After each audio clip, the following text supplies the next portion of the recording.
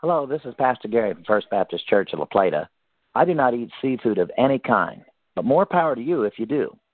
The Red Lobster restaurant became famous for serving seafood, but even they could not cook up the orange lobster that showed up on their Hollywood, Florida supply truck. First of all, the lobster was not red, it was orange.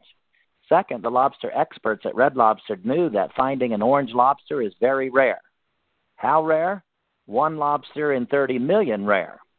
The restaurant owner decided to donate the orange lobster to an aquarium in Myrtle Beach, South Carolina, where it will live out its days undigested. Did you know Red Lobster's mascot's name is Claude? I didn't see that coming. Anyway, God's creation is full of color and variety, some of which we humans never see. Why did God create all this stuff? He did not do it for us. He did it for himself to express his creativity and his glory. God intends us to enjoy his creation, but we're not the reason he created it. Colossians 1:16 reminds us that, quote, all things were created by him and for him. Whether you're exploring it, watching it, or eating it, remember to let creation do what it was created to do. Point to the Creator.